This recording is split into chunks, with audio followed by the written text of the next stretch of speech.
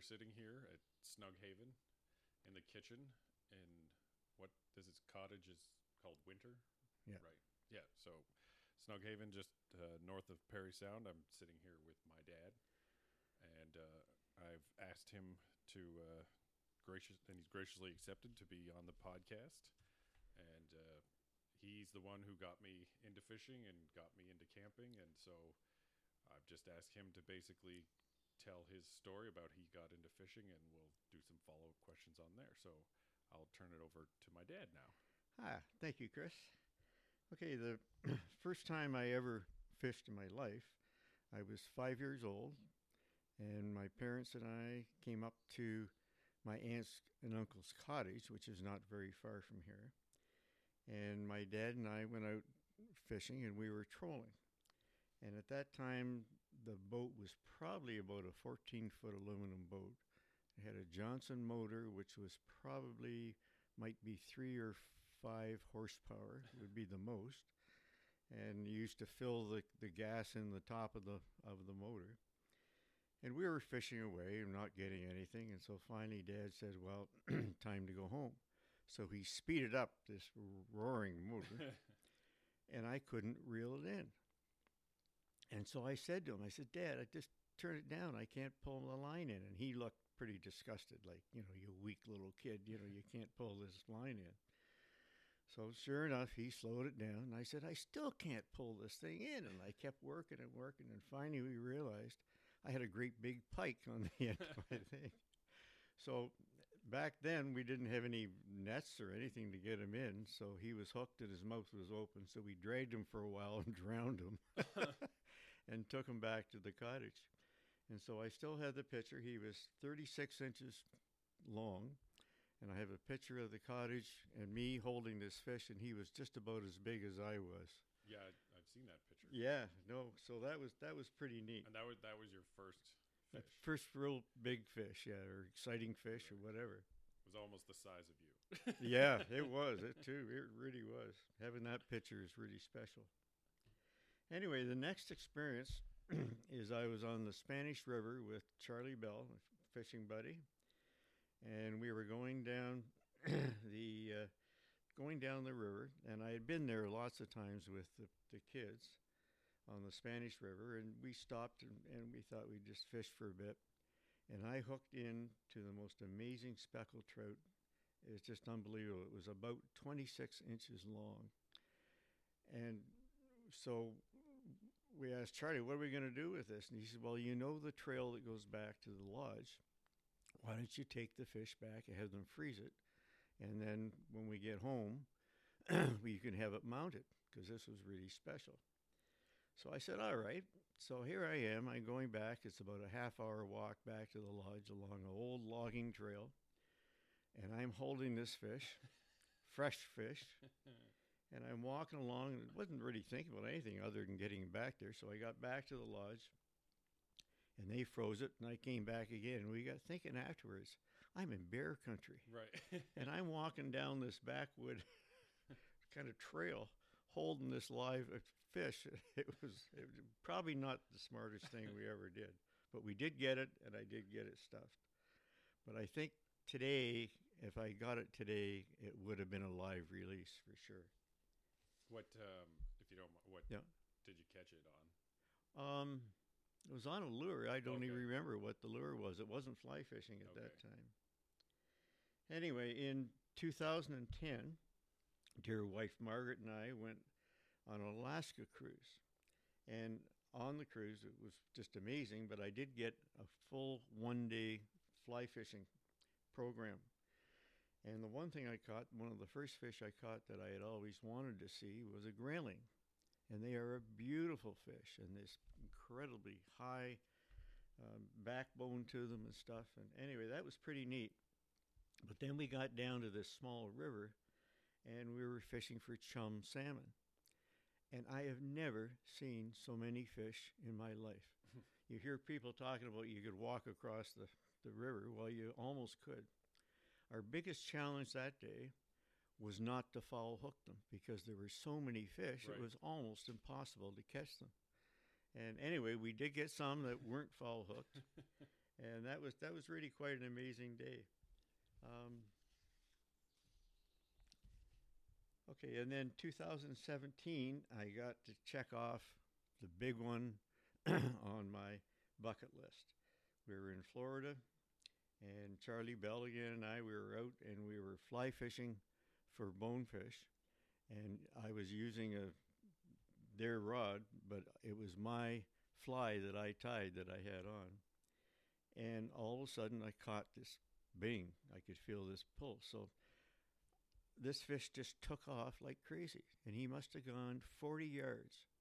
And finally, he stopped. I got him stopped. I get him just about back to the boat, and away he went again, about another 40 yards. He did 3 runs like that. So I'm pulling him in, and I'm thinking, I got a monster fish here. This is just going to be absolutely spectacular. And by the time we get him in, and they net him, and he was about 12 inches long. I can't believe it. They are the most incredible. They don't jump out of the water like a bass gives you a great fight jumping, but they are just the most powerful fish. I can't imagine when people talk about catching a 5-pound, fish like that. It's just something else. Anyway, that was a real great one. Later on that day, we had another choice. Rather than wading the flats and so on, he took us out and we were trolling. And we caught a barracuda. I have a picture of holding the barracuda, but you sure wouldn't hook him, or he'd take your thumb off. We got almond jack fish, and we got one almond jack that had a big slice all the way down the side of him, obviously from the barracuda. And all of a sudden, this thing jumped out of the water and landed in the middle of the boat. And it turned out it was a squid. And I'm pretty sure that probably a barracuda was chasing him. Oh, wow. And he came out and he landed right in the bottom of the boat. Anyway, so that was quite a day. We had a wonderful day fishing that day. Fishing is not about catching, all right? Often I sat on the Saugeen River and just sat there waiting to see if there's a mayfly catch coming. And I would sit there and I look across, and the river wasn't very wide then. And I looked across and I watched a female raccoon teaching her young how to catch crayfish. I watched them for probably a half an hour. She just kept working and working with them and so on. And it was just amazing. And in a tree just above there was a kingfisher. And he sat there, and then all of a sudden he would dive down and just go head first into the water. And he would usually come up with maybe a small minnow or a young speckled trout, or any kind of trout. But anyway, it's amazing to watch him. He just dives in like crazy. So I sat there and watched all this going on. A couple of canoeists went by, which was kind of nice. And the mayhatch never came. And so I packed up and went home. And that was a great day fishing. But there's something more important, really, and meaningful than all of those adventures I've just talked about. And that's teaching Chris and Kyle about fishing. And I remember that dearly in my heart, seeing them catch their first fish. They learned how to live release them. They learned how to lip hook them with their thumbs and get them out. And one of the most important things that they learned over time was how to clean fish. So I now don't have to clean fish, which was pretty good. They have a good attitude towards fishing in terms of not bothering. If somebody's in the place you wanted to go, then you go somewhere else. You make sure you know the regulations, where you're fishing and so on. And we release a lot of fish. The odd one we keep to eat, and some we keep to bring home. But it's just to watch them grow up, and now both of them also into fly fishing. And that's just really, really something to see, and I'm very proud of both of them. That's just a wonderful reward and a wonderful memory. Love you, Chris. Well, thank you. Those were wonderful stories. If you don't mind, No? a few more follow-up questions. Sure. Um, how did you get into fly fishing, and when did you start? Because you said you started up here in Perry Sound trolling.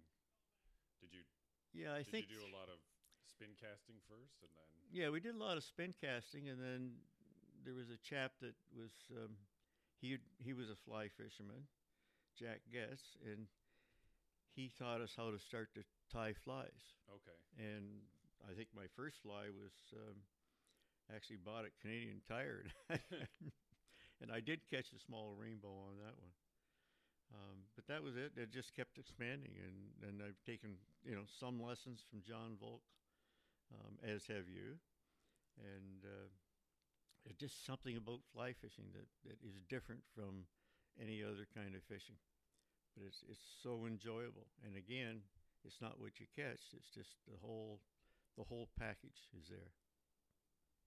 and how did you learn to tie flies? That was from Jack Guess. He, Okay, he taught us to begin with, and then we used to go to the fly fishing forum in Toronto every year, and there would be sessions on fly tying and that sort of thing.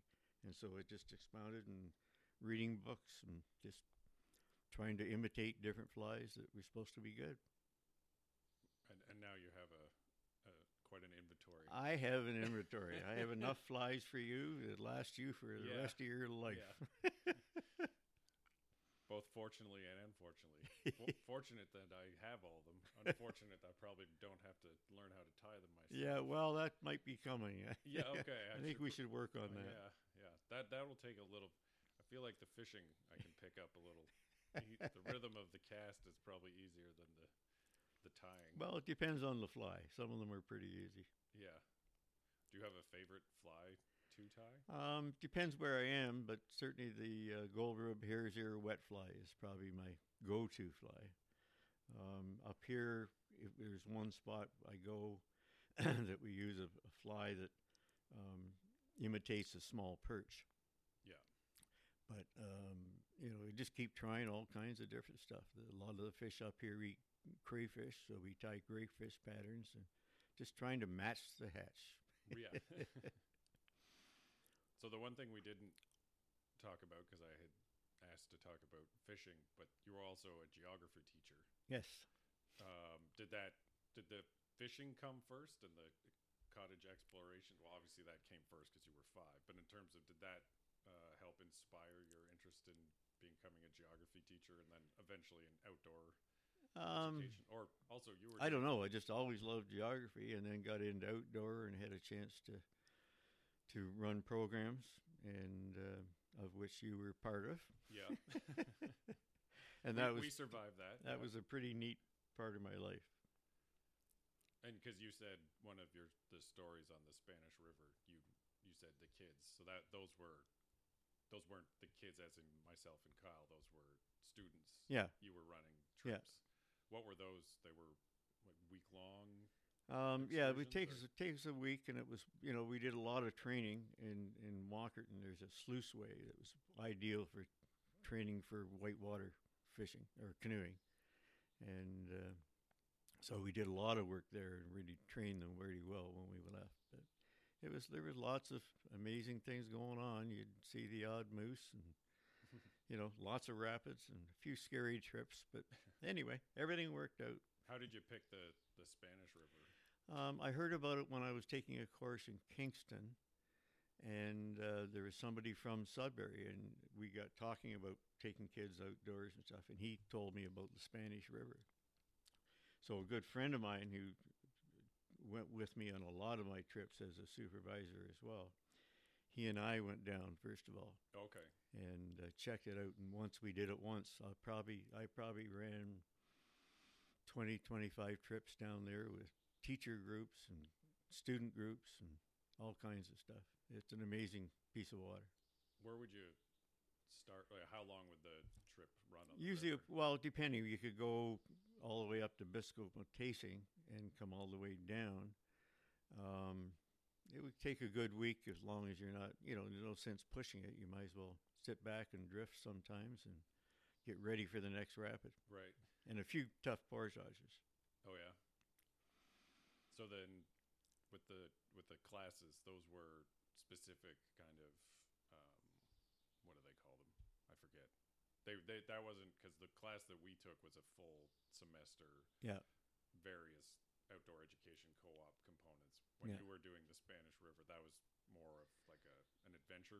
Well, option yeah, for the yeah. kids, It was or started out that way, yeah, and then we just kept building up, and once it became a full time course, that was just amazing. That was yeah. the best course I ever had in my life. And how long did you teach that for? Probably 10 years. I think we ran various programs from just the small, not the full trip, but then Right. later on we had. Once we got the full program running, it was amazing because it would take us, a week and a half to run the whole trip, Right. and it always brought everybody back. And then the later course, the one that I took, how did you? Because you did the Spanish River trips in the 70s and 80s, Yeah. and then, but then you took. Oh, you were on the one where we went to. Yeah, we were the outdoor education one. So the trip up here. As Oh, up opposed to the- Franklin Island. yeah. Yeah. What? When did when did you start that class? And how did that? Did you? Or I guess the easiest way to say, how do you propose a semester long course where? Well, I think I got a lot of help from Clark Burchard, and who was at the board office, and he was very keen and got me into that. And so we wrote up the whole program and what it was all about. And, there was certainly academic was a large part of the program. And I'll never forget the day he said, "Well, why don't you teach a course and take kids out fishing and canoeing and stuff?" I said, "What?" Turned out it was great. And then you've been retired since the early 2000s. I was 2000. Year 2000, I retired. Yeah. And that's when the fly tying really took off. Well, no, I did a lot of fly tying before then too, but certainly a lot after. And then the one to kind of switch gears a little, because the one big story that I know that you didn't talk about was your trip to Pangnirtung. Oh yes. How did that come about? Because that was the early 70s. Yeah. Well, again, that was Clark Burchard again. Okay. Was putting together a group. We knew somebody who was working up there for a while, and so I think there was 6 of us that went, and that was just an amazing trip. It really was. And other than the scenery, we hiked Weetuk National Park, and had some incredibly terrible weather, but anyway, it was a wonderful trip. And then we had to go by the big canoes and a motorboat, and we were to close up the campsite. The First Air used to bring their executives up Okay. as a fishing camp, and we caught Arctic char like it was going out of style. It was just amazing, and that was a real eye opener to the Arctic, which of course you became very involved in. And you went. What time? It was August. Or was it later? No, it would have been July or August. Yeah. Because there was no ice. No, or- no. And it was like 2 weeks. Yeah. No, it was quite a trip, and we learned a lot about the lifestyle of the Inuit then. That their time was not by the watch. Right. Their time was by the tides. Right. And that controlled what they did, when we left, when we came back, all that stuff. Pretty neat. Yeah. Well, it was interesting, and I guess coincidental that I also then went to Pangnirtung. Yeah. So 2 members of our family have been there. Maybe perhaps the last little information and story. So, coming up, the first story you started with about catching the fish and coming up here. So, at 5. So, how long you've been coming up to Snug Harbor, Snug Haven? Well, I am now 75.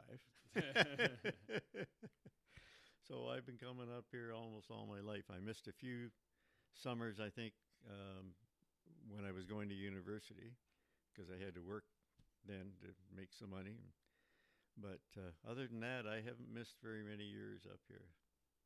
And a lot of it, some of them were out. Well, we used to go as a family. We go out to Franklin Island with you guys in diapers and no running water and no toilets, and it was a great experience. Although right now, running water and toilets are pretty nice. So, right from the start, this was always a special place then? Yeah, because of my aunt and uncle, yeah. And coming up here, and it just became, I don't know, my dream world, I guess. Yeah. Yeah. How long would you spend Well, when you're younger? sometimes I'd be up and stay with my aunt and uncle alone. My parents could go golfing. Okay. So I'd be up 2 weeks at a time and stuff. And my uncle taught me a lot about fishing, too. You know, he was quite a fisherman. And so then that's why you just kept coming. Yeah. Kept Oh, coming yeah. back, and then I can't imagine going anywhere else, Okay. really. Just because of all the islands and the little inlets and stuff is just a wonderful place to even just to go out for a boat ride, you know. But you do have to know where the shoals are. yes, yeah. You've been pointing those out. Yes, I have been. Although this time is a little more difficult because the water is higher. Oh, it's really high this year, yeah. Which is good because you don't hit them, but you don't see them either. That's right, yeah. It's changed the landscape, it really has. I guess of all the fishing stories and all the fishing you've done, do you have a favorite fish, or is it just the fish you're Well, I fishing love that day? I love smallmouth bass, you know. And the bonefish was pretty special. That's an amazing fish. I think they can go 35 miles an hour in the water. Like they're an unbelievable fish. However, they're hard to, you got to get down into the Bahamas and so on. And here I can drive up here in 3.5 hours and get a Yeah. bass on in about 10 minutes. So. Yeah.